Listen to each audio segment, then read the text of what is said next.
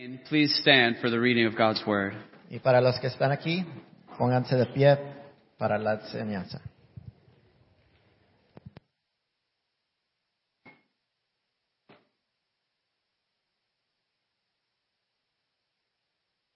We'll be reading from Luke chapter 5, verses 27 through 32. It reads, "After this he went out and saw a tax collector named Levi sitting at the tax booth. And he said to him, 'Follow me.' And leaving everything, he rose and followed him. And Levi made him a great feast in his house, and there was a large company of tax collectors and others reclining at table with them. And the Pharisees and their scribes grumbled at the disciples, saying, 'Why do you eat and drink with the tax collectors and sinners?' And Jesus answered them, 'Those who are well have no need of a physician, but those who are sick. I have not come to call the righteous, but sinners to repentance.'" This is the word of the Lord.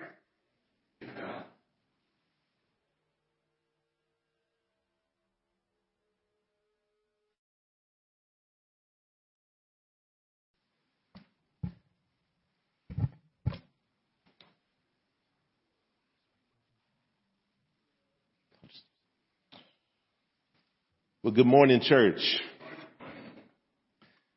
Isn't it good that Jesus would dine with sinners? I mean, church, I hope we got a church here today. I didn't hear that quite right, but isn't it good that Jesus would dine with sinners? Yes, what a wonderful story this is. What I would like to do with our time today is this. I want to look and meditate on the people in this story and how we relate to them and our response to Jesus as he dines with sinners. Are you ready? You ready, church? Well, let's pray. Father, thank you so much for today. Lord, if it wasn't for your grace, none of us would be in a room fellowshipping together. Lord, I thank you so much that you dine with sinners, that you come near to sinners, that you gave healing to those who are sick. And Father, that our most deep and spiritual needs are met in Jesus Christ. And so, Father, I pray today as we meditate on Levi and the Pharisees and most importantly, Jesus, Lord, I pray that you would help us to understand the gospel of grace. Teach us today, Jesus, who you are a friend of sinners. Pray in Christ's name. Amen. Now, not much is given to us about Levi's specific upbringing, but we do know something about the Greco-Roman world in which he lived and which he exploited to his benefit. No doubt was Levi an opportunist, someone who betrayed his people. Some would call him a sellout. You know, if you come from a certain tradition, you call him an Uncle Tom. But to a degree higher than that of most. Levi was a Jew. Levi is a Jew's name. Levi was a traitor. Levi was a tax collector. Levi was probably on the low end of the tax collector scale. We know that because the Greek word used here is used to describe just one of a tax collector, not a chief tax collector like Zacchaeus in chapter 19 of the book of Luke. But Levi is a tax collector nonetheless, meaning more than likely this man had used this system to extort Jewish people. And because of this, he had become a person who had very little social standing with Jews or the Greeks, because the Greeks weren't trusting of Jews no matter where you came, how you came up. So the Pharisees considered him unclean or a religious outcast. And this is all for that paper, all for opportunity. He is sin. At Bible study, we say this: sin is anything we think, anything we say, or anything we do, and sometimes we act like we're running or moving around or shuffling or something like that. That, and we put our hands together and breaks God's law. Can you do that with me real quick? Say, sin is anything we think, anything we say, anything we do that breaks God's law. So Levi had done that by his extortion.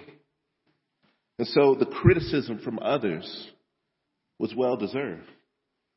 And because of that, the only friends he had were people like him. Sellouts, extortionists, and those associated with them. Can you think of that band, a group of people? Some hard brothers. Some brothers who got over on some things.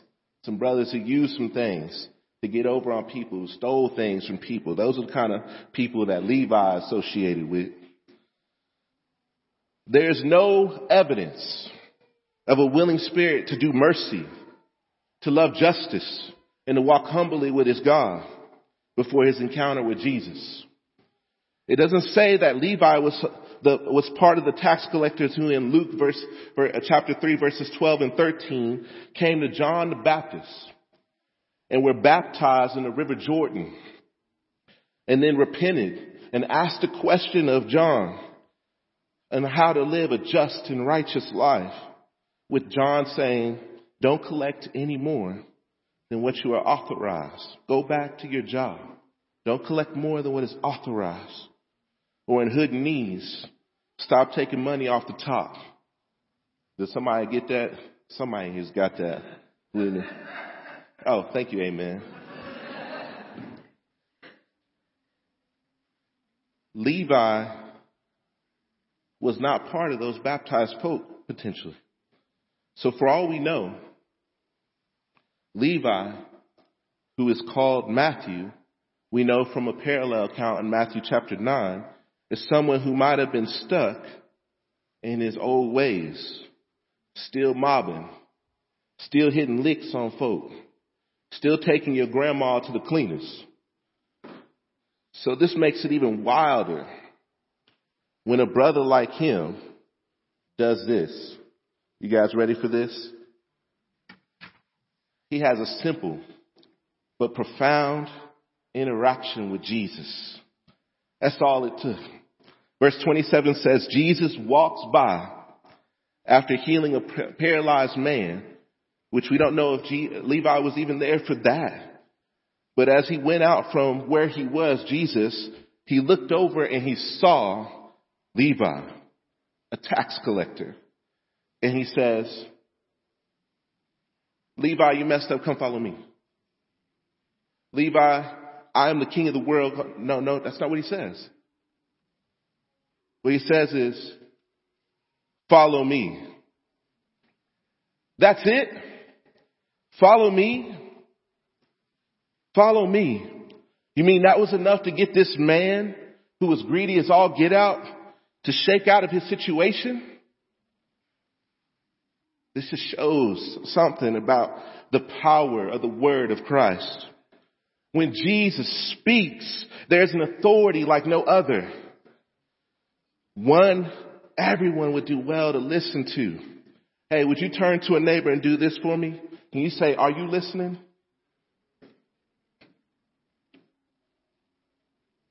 You listening? Because when Jesus speaks, there's an authority like no other. Levi senses that he is a sinner the moment Jesus speaks. And who knows, potentially he has been, who knows what he's been dealing with, y'all. Levi could have just been hard and nothing, or Levi could have been someone potentially dealing with shame. The shame of his choices his whole life, but didn't know how to get out of it. But when he hears the liberating voice of Jesus, when he hears the call of discipleship, he repents in a real way. Verse 28 says this, Levi got up, rose, and followed him and left everything. Levi gets up and says goodbye to that booth. He says goodbye to that coffin for him. And he rises up and he follows Jesus. Now, one thing to understand is this, y'all. Although it said Levi left everything, He didn't take a match and go to all his possessions. He didn't burn them all. No. Instead, look at what he does. Levi chooses next to give everything to Jesus. What Luke is trying to get us to get here and to realize is that Levi has course corrected. What Luke is trying to get us, the readers, to get is that Levi has a new boss. Sure, there were some things he left behind. Much like many of you, when you were called to leave that unjust profession, that job or that lifestyle behind. But there were some things that you kept that now, which always did, whether we acknowledge it or not, belong to Jesus. Something he wanted to use for his glory. Same thing here. Let's look at verse 29. Moving kind of quickly because I want us to get to a part here in a second. I'm going somewhere with this. Hang on with me. Levi took what he had and used it to make a big old feast for Jesus. A grand banquet. I mean, this must have been something, y'all. But not just for Jesus, but for a large group of tax collectors and sinners. Could you imagine this? The most socially outcast people all going to one house and having this big old feast. Can you imagine that? Think about our community real quick. Could you imagine all the people that nobody likes, the smelliest, the stinkiest, the meanest, the ones who got over, the people that people just don't like. And all of a sudden, one of the guys who's like one of the homies is like, hey, yo, I met Jesus. Everybody come to my house at 7. And everybody walks over to his house and you see this big old celebration. Could you imagine that? How awesome would that be? Now, the banquet is a theme that will be continued all throughout the rest of the week, all through the rest of Luke. But for now, this is supposed to invoke the reader's imagination. You mean the Christ, the Messiah, God in the flesh would come to a sinner's house and sit down and eat a meal with them? The reader is supposed to think, I'm a sinner. Will he do it for me? And the answer is, what do you think the answer is? Oh yeah, say it loud and proud. What is the answer? What do you think? Yes, it is. If he will do it for Levi, then that means he will do it for you and your friends. Amen, church? That is good news, church. That is good news. One day, there's going to be an eternal banquet for all those who trust in Jesus for their salvation. Church of Jesus Christ, are you excited for that day? Do you imagine that day? Do you meditate on that day? We'll remain ready and hope in Jesus. Turn to a neighbor and say, are you ready?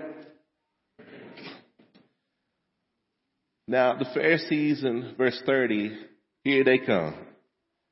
Just when everybody's having a good time and everybody's having some fun and eating a meal with Jesus, here comes the Pharisees. Fresh off of getting their minds read. I mean, they just had their minds read. Their mail was read right in front of everybody. And they saw the healing of the paralytic. They now come for some more action, y'all. They already got that smoke. They already got it. And they still want more. It's ready for some more action. Man. First, notice this escalation. They are becoming even more hostile by the encounter. This time, though their minds are not read, this time they use their voices, but they're trying to stir up some division. They don't even address Jesus directly, though. Kind of weak, if you ask me. They like, yo, Simon. Hey. Yo, Simon, come here. Yo, James, come here. Why y'all hang with sinners? Why y'all eating with sinners? look, even your leader, he eats with sinners. Why are you hanging with them? Now pause. The Pharisees are supposed to be the religious leaders of their day. In fact, they're probably the most respected Jewish leaders of their day. So they thought it was their duty to sort out the sheep from the goats. As many false prophets had come before Jesus, and afterwards, their job was to keep that stuff at bay. So of course, they are suspicious. But y'all know Jesus, right? So Jesus answers them while they were grumbling like some little kids, like, eat with sinners. He's eating with sinners. I hate to eat with sinners. We just saw him heal a paralytic. Of course, he's got some power and stuff, but eat with sinners. Jesus answers them while they're grumbling with not a stern, "You hypocrites," but with a soft rebuke and a teaching moment. At this point, he is not calling them that, hypocrites. As the heat intensifies, he will. But for now, it seems that Jesus is more focused on correcting his opponents and teaching his disciples who are listening in and keying off of his every move. He says, those who are well, verse 31 and 32, those who are well have no need of a physician, but those who are sick. I have not come to call the righteous, but sinners to repentance. Meaning those who are well don't go to a doctor. Think about that. If you're sick, do you go to a doctor? If you're well, do you go to a doctor? Well, yeah, no. For the most part, most part, unless you are real sick, you go to doctors. For some people, it's like death going to a doctor. Only people who are sick go to a doctor. Sinners, when called by Jesus, come to him. Those who think they are righteous on their own do not. That's sobering. We'll come back to that. But what the Pharisees miss here is this, that Jesus is the Son of God, calling all the spiritually sick, including them, to the table to eat some dope food and have a great time. But they are too focused on themselves and their self-righteousness to see God calling them to a great banquet. Something that Peter knew and Levi knew, as both of these disciples repented in a real way and knew that they were sinners in need of God's grace. Now there's much more to learn here, but I want to key on a couple of things. As readers of this word, how should we respond? How should we respond? Here's the first way. We should answer the call of Jesus in the same way that Levi did. Could you imagine throwing a big feast for Jesus and your friends? How cool would that be? Answering the call happens through surrender and repentance. The call of discipleship is a call of repentance. If you want to be a disciple of Jesus, know that repentance is not only a one-time event, a turning away from evil and sin to righteousness and trusting in Jesus. It is a lifestyle of confession of sin and course correction. The discipline of repentance is not often talked about, but is core to who we are while we're fighting the good fight. And although Levi did not renounce all his possessions in the way you would think, he did renounce lordship. Everything was God's now, including his life. And he proved that by the way he would finish his life, dying for the sake of the name. He would give it all for Jesus and for the lost. Hey, here's a little lesson from Levi. If you don't feel confident in sharing the gospel yet, do learn. Come hang out with Greg. Go hang out with John Mark, Candace. Go hang out with Kent. Go hang out with Marissa. Go hang out with them. Ask them to teach you the gospel and how to share it. But don't let that stop you from throwing great parties for Jesus and inviting your friends who don't know him. Invite some mature believers and boom, you acting like Levi. Can you imagine that? Hey, I came to know Jesus.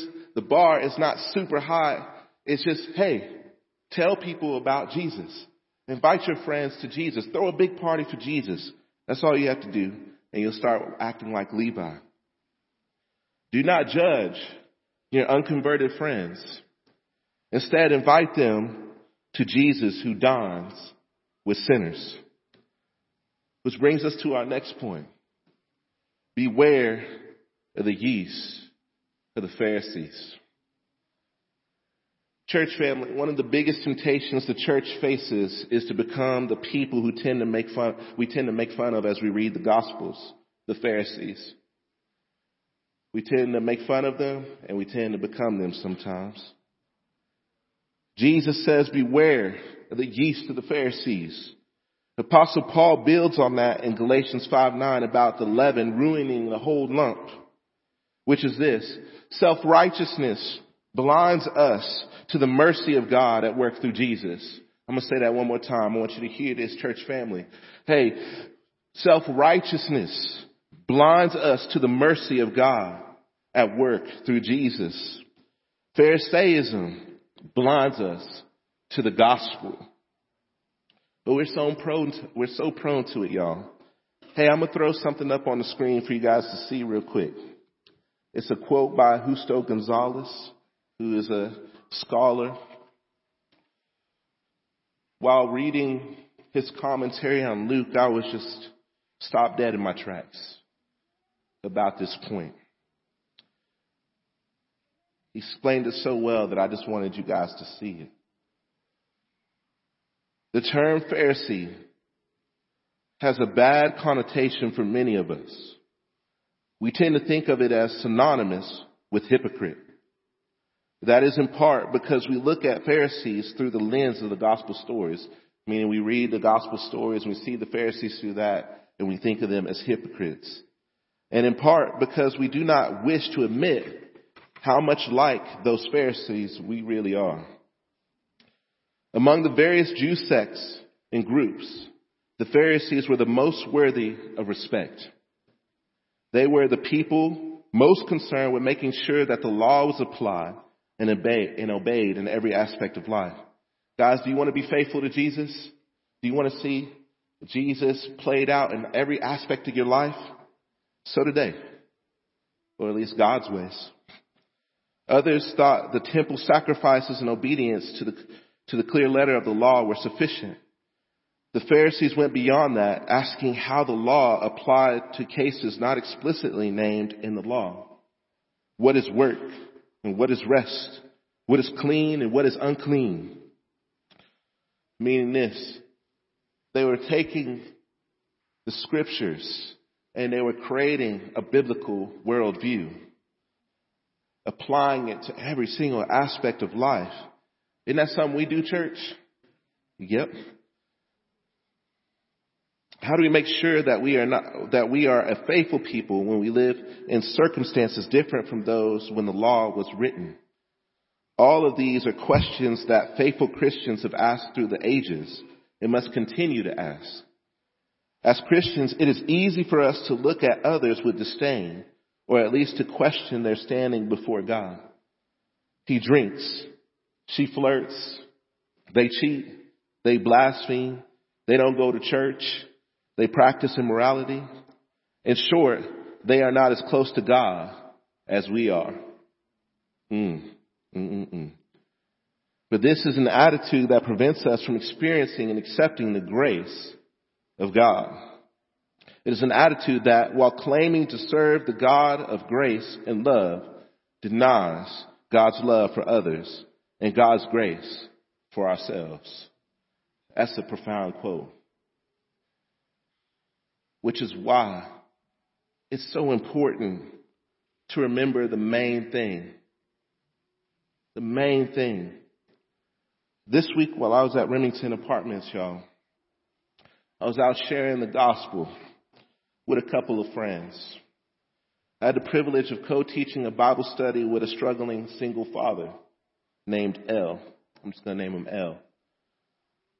As I was teaching his 3 boys, he would chime in with some things.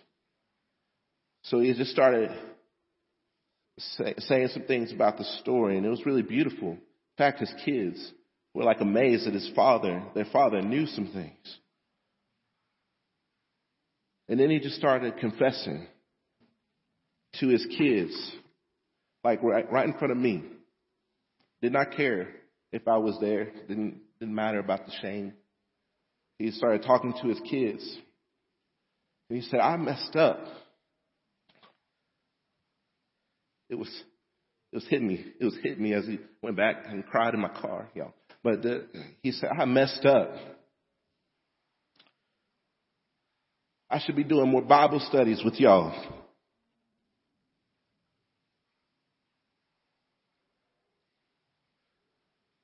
I got to encourage him that he could just start anew. He could start fresh. It seemed like a weight came off his back. He just started making a plan to read more. You could see it in his face. He just got excited. He started making a plan for how they're going to read the Bible at night. And that he was going to start taking them to his aunt's church. And that they weren't going to miss church anymore. Now, when he said he messed up, I could have said in my arrogance, bro, you are messing up, bro. You are falling, my guy. Get your act together, bro. Get like other brothers I see who read the Bible every night. But that would not have helped. And it would have been incredibly rude. It wouldn't have set him free, family. More burdens equals more bondage. One that Jesus offers to sinners is this: an easy yoke, a light yoke. And honestly, I'm a sinner just like he is. You are just like Levi, a sinner. And the only reason we walk in forgiveness today before a just and holy God is because of God's grace, His mercy, His steadfast love, His kindness. Not by your works or anything you have done did you earn that. It is a gift despite all your deepest flaws and failures. Friends, don't ever forget that. Turn to your neighbor and tell them to remain in the gospel. Let the gospel of Jesus Christ root you. May the cross be ever before you. As we know that, like the Bible translator and reformer, Zach, you mind putting up Richard Taverner's quote real quick? He's a Bible translator and reformer. He says, Christ calls himself a physician who by a wonderful kind of surgery was wounded for our iniquities, so that he might heal the wounds of our sins. It is through the healing power of Jesus, through the cross and resurrection of Jesus, that sinners receive forgiveness for our sins. Amen, church? It is the only way that sinners can truly dine with a holy God. It's the only way we can achieve forgiveness of sins. Jesus says, I have come. And what did he do? He offered healing, spiritual healing, the thing we most needed, through his body and blood that we eat and drink, and it's a cure for our sickness like a prescription drug. Friends, that communion we just took, that we just ate of, is deep, y'all. Christ is calling. all sinners to come and dine with him. Won't you come join him at the table? No matter what you did in your past, no matter what you did this week, no matter what you did this morning, won't you come join him at the table? Church family, for real, will you do that? And if you don't know Jesus, here's your invitation. Come join Jesus who dines with sinners. At this time, I'm going to invite the worship team up to play our last song to close. And at Redemption Church, we have an altar. Anyone who wants to confess any sins is welcome to come to this table during our last song. An altar is indeed a table, after all, although this doesn't quite look like a table. Know that Jesus is waiting for you here. If you feel in your heart that you need forgiveness of your sins, or you got some sins to confess, I encourage you to come down. Take a seat, take a knee. Confess those sins to Jesus. He is faithful and just to forgive us of all unrighteousness. And he longs to dwell with you and to dine with you. I want to close our time by reading a prayer from Martin Luther King Jr., whom many will celebrate tomorrow. This comes from his sermon titled, Man's Sin and God's Grace. And here's what it says. This is going to be our prayer for this time. Oh God, our gracious Heavenly Father, help us to see the meaning of this grace and help us to realize that in our sinful lives, there is some hope. There is a way out through thy powerful and ever-flowing grace. In the name and spirit of Jesus we pray.